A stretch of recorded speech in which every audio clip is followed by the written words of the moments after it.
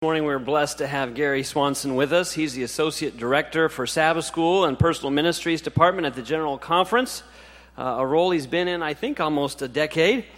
Prior to that, he has worked 15 years as editor of the CQ, formerly Collegiate Quarterly, the official Sabbath School publication for Seventh-day Adventist young adults worldwide.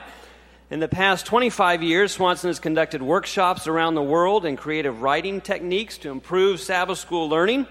He has 9 years classroom experience as a high school teacher and a master's degree in education, and has written more than 1,300 articles, stories, and poems that have been published in 150 Christian periodicals, and has actually won 12 international writing awards and has authored 6 books. And so we're blessed to have Gary Swanson with us here this morning as we focus on fellowship. Thank you for being here.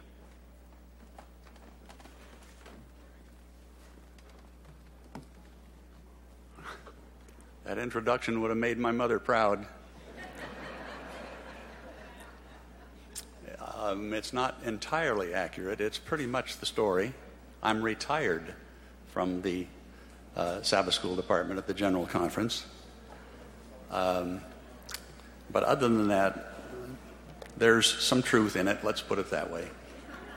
I appreciate the opportunity to be here with you this morning and to be discussing this with you, a topic that is near and dear to my heart. For 25 years, it was my privilege to serve in the Sabbath School Department, in the Sabbath School work, and as such, it's a bit tempting for me to ask this question: how many of you studied your Sabbath School lessons 7 days faithfully this week? I won't really do that. Bless your hearts. We don't do that so much anymore. That's not necessarily a bad thing.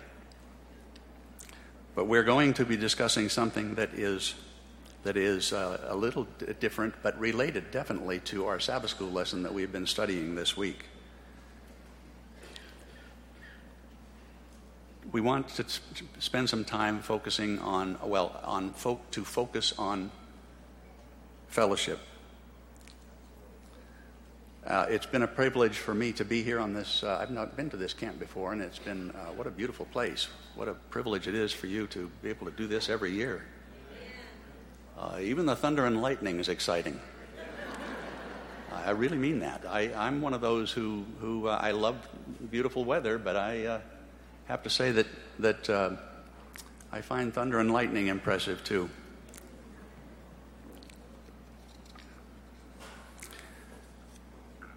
This Sabbath School lesson for this week scheduled is the end times and the deceptions of the end times. We're going to come back to that because what we're studying, what we're going to talk about this morning is relevant. In what way is fellowship relevant to that? How may we use fellowship to respond to those end times challenges? In our American culture over the years, let me hook this up. I meant to get started here. In our American culture over the years, many of us have come up to adulthood with an especially strong admiration for the ideal of what all Americans hold dear, and that's independence.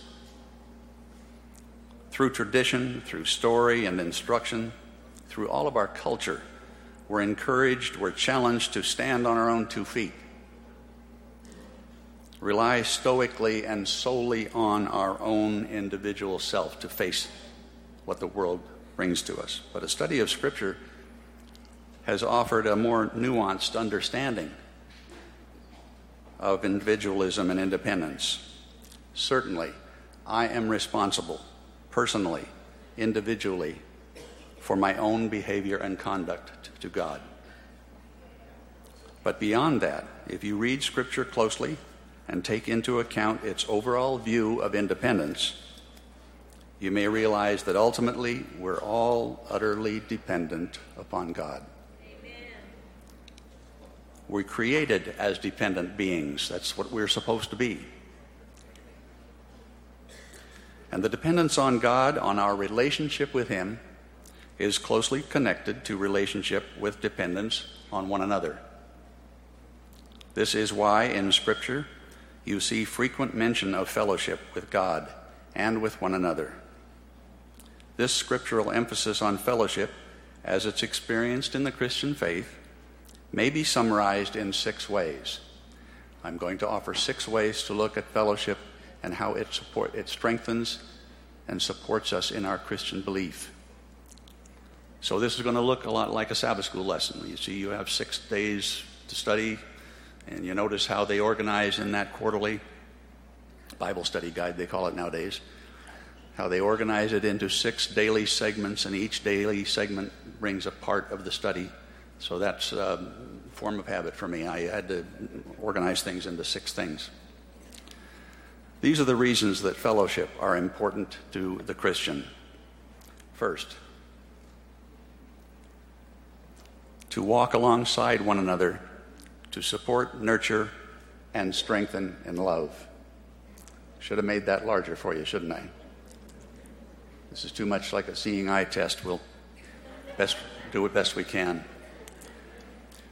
Jesus said, "A new commandment I give to you, that you love one another as I have loved you, that you also love one another." Fellowship is the outward expression of our love for one another. It should bind us in commitment to our mission. Ellen White wrote that the Lord Jesus desires the members of his church, that's you and me, to be an army of workers laboring for him according to their varied capabilities. Second, the Apostle Paul wrote of another evidence of this love for one another. He said, "When James, Cephas, and John, who seemed to be pillars, perceived the grace that had been given to me, they gave me and Barnabas the right hand of fellowship." Now think about that for a moment. Can you imagine when Paul first showed up at the first fellowship or the first worship service? This is a man who brought with him a reputation. There must have been some deliberation over how to accept this individual into the new faith. Yet James and Peter and John accepted him in fellowship. Let's consider that as we see new members coming in to our faith, to our fold. Second, to deepen our relationship with God through our relationship with one another. Let the word of Christ dwell in you richly, in all wisdom, teaching and admonishing one another in psalms and hymns and spiritual songs, singing with grace in our hearts to the Lord. This is one of the reasons we revel in and receive so warmly the music in our programs. That is an expression of worship that helps to bring us together in a more important way. The mutual worship of Christ. In the mutual worship of Christ, it's inevitable to be drawn together in love for one another. This brings a bond of unity that cannot be broken. Ellen White said, "You are not to come together simply as a matter of form." We don't just get together because it's Sabbath morning and it's time to do that. But for the interchange of thought, for the relation of your daily experiences, for the expression of thanksgiving, for the utterance of your sincere desire for divine enlightenment. Communing together in regard to Christ will strengthen the soul for life's trials and conflicts. And this is where we begin to see the connection between the need for fellowship and the challenges that we will be facing, that we are facing at the times of the end. This morning's Sabbath school lesson. Another verse to add to this. Am I behind myself here?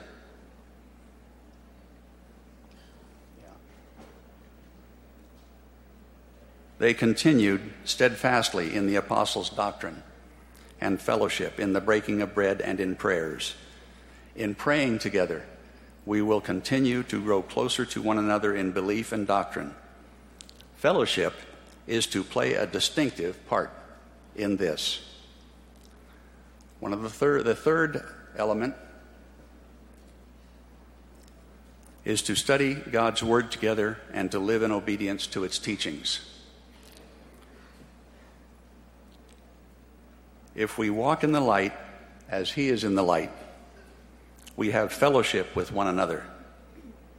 And the blood of Jesus Christ, His Son, cleanses us from all sin.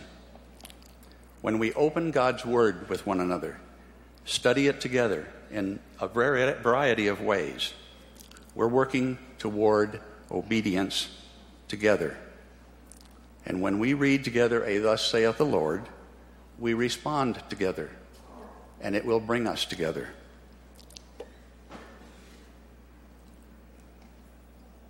That which we have seen and heard, we declare to you, that you also may have fellowship with us. And truly our fellowship is with the Father and with His Son, Jesus Christ. Notice here how our relationship with one another has an actual impact on our relationship with God the Father and with Jesus the Son. How we relate to each other will enhance how we relate to God. When we grow closer together with one another, we grow closer to the heavenly principle of love that will draw us ever closer to God.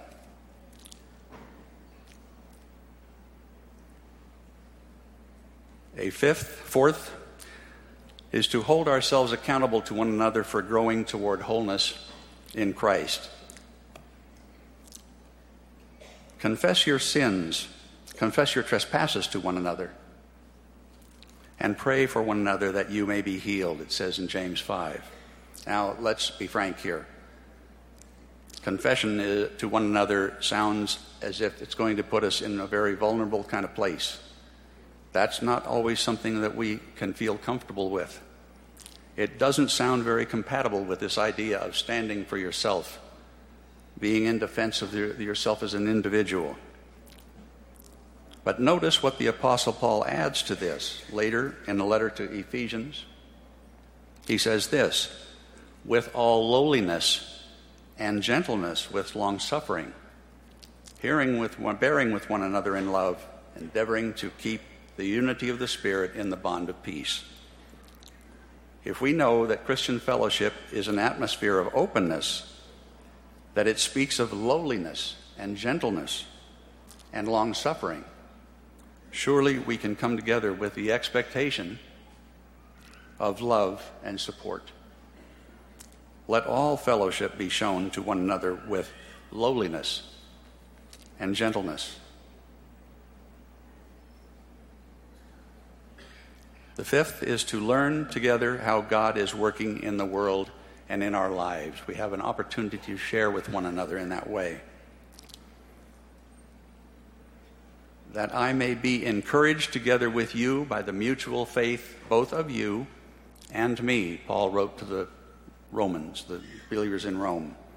As we share in fellowship, our faith with one another, our growing understanding of God's plan in the world and for our lives, our faith in one another will increase as well.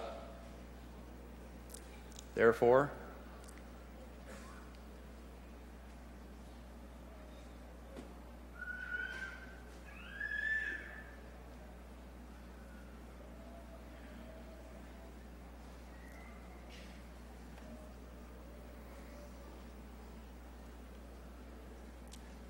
comfort each other and edify one another, just as you also are doing. Note here, Paul is writing to the Thessalonians. He's actually doing in his letter what he's helping them to understand how to do. He's edifying them in their efforts to comfort one another. He is comforting them, edifying them. Let's never overlook the tremendous gift of encouragement to others in our fellowship as we experience the challenges that sin brings into our lives.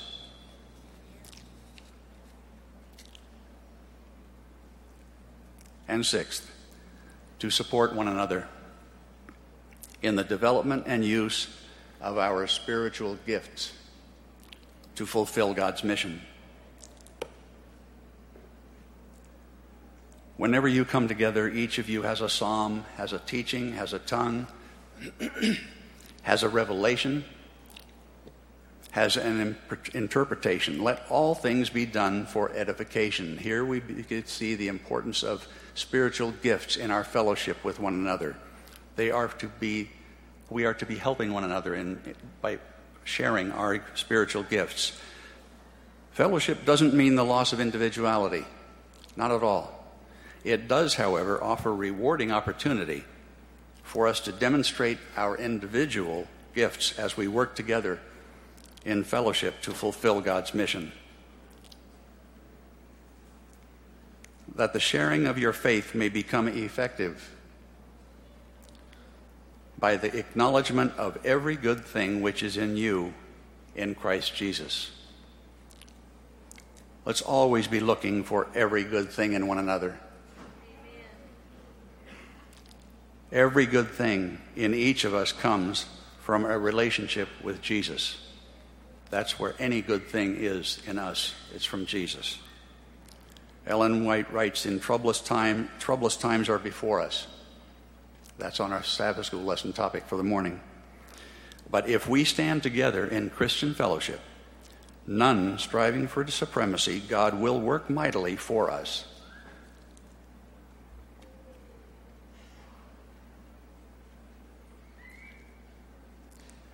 We are created for fellowship. One of the things that I have enjoyed most in my short time while here is to be reminded of the importance of fellowship. I met, since I've been here, people from my previous life in various places. My boss is sitting right down there, former boss is sitting right down there, and I'm a little bit apprehensive about that. I met someone here whom we have not met for 50 years, almost 50 years. I see another in the congregation this morning that I've probably known even longer than that. This is part of the gift of fellowship in our church. We call it the Christian family sometimes, don't we? But we're talking about the importance of fellowship. The gift of fellowship comes from the relationship that is enjoyed by the Trinity themselves. God exists in relationship. He exists in fellowship. And we were created in His image. We were created in their image. Fellowship doesn't just happen. If it did, there'd be no need for inspiration to mention it in Scripture. Notice then, if I may summarize it in this way, several things that we repeatedly encounter several times as we study the subject of fellowship in the Scripture. There is first prayer. This is an integral part of fellowship. This is one of the reasons we always enter into our fellowship with one another with prayer. There is song. Music has a way of bringing us together in fellowship that we can do in no other way. There is sharing. This is both material and immaterial kinds of sharing. We can share in ways besides the simple giving of material things to one another. There is openness,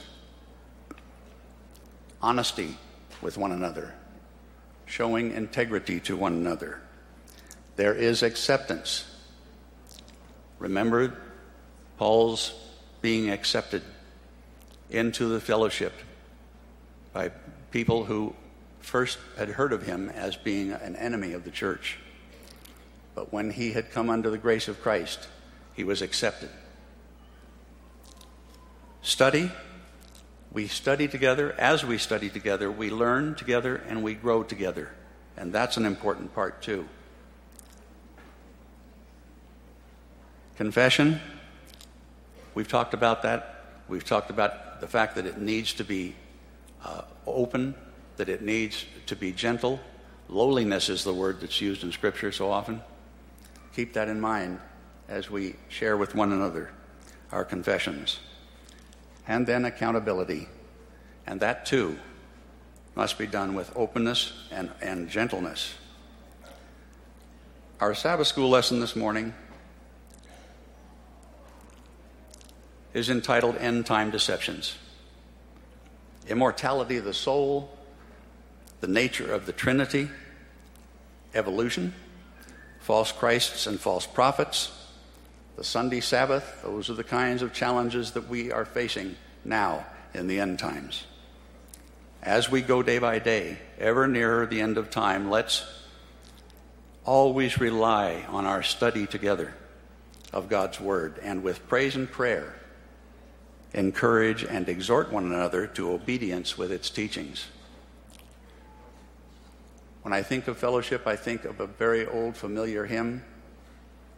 I'm not going to try to lead you in it. That would not be the right thing to do. But the first couple of verses go like this. Blessed be the tie that binds our hearts in Christian love. The fellowship of kindred minds is like to that above. Before our Father's throne we pour our ardent prayers. Our fears, our hopes, our sins are one. Our comforts and our cares.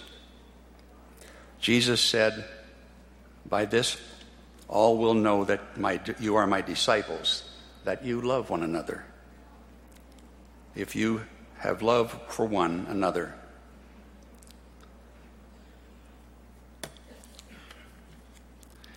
This picture, the painting that you see there, is familiar to you. It's something old in our culture. It's the Last Supper. It's an expression of fellowship. The interpretations of this painting have indicated that this painting was meant to be done at the moment that Jesus had revealed to the disciples that he was going to be betrayed. So what you see here is a reaction to that, in that fellowship of fear, of question, of doubt,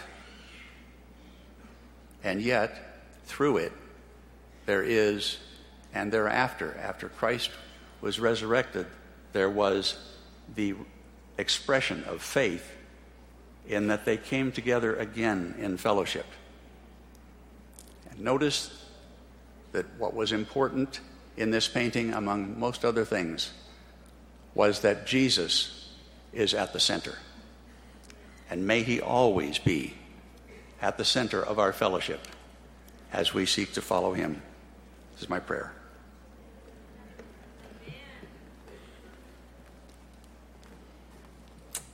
Thank you, Elder Swanson, for your words of challenge to us and insight on fellowship. And we'll let you think you're retired if you want to. But we know you're still very active. It really just means you stop collecting a paycheck.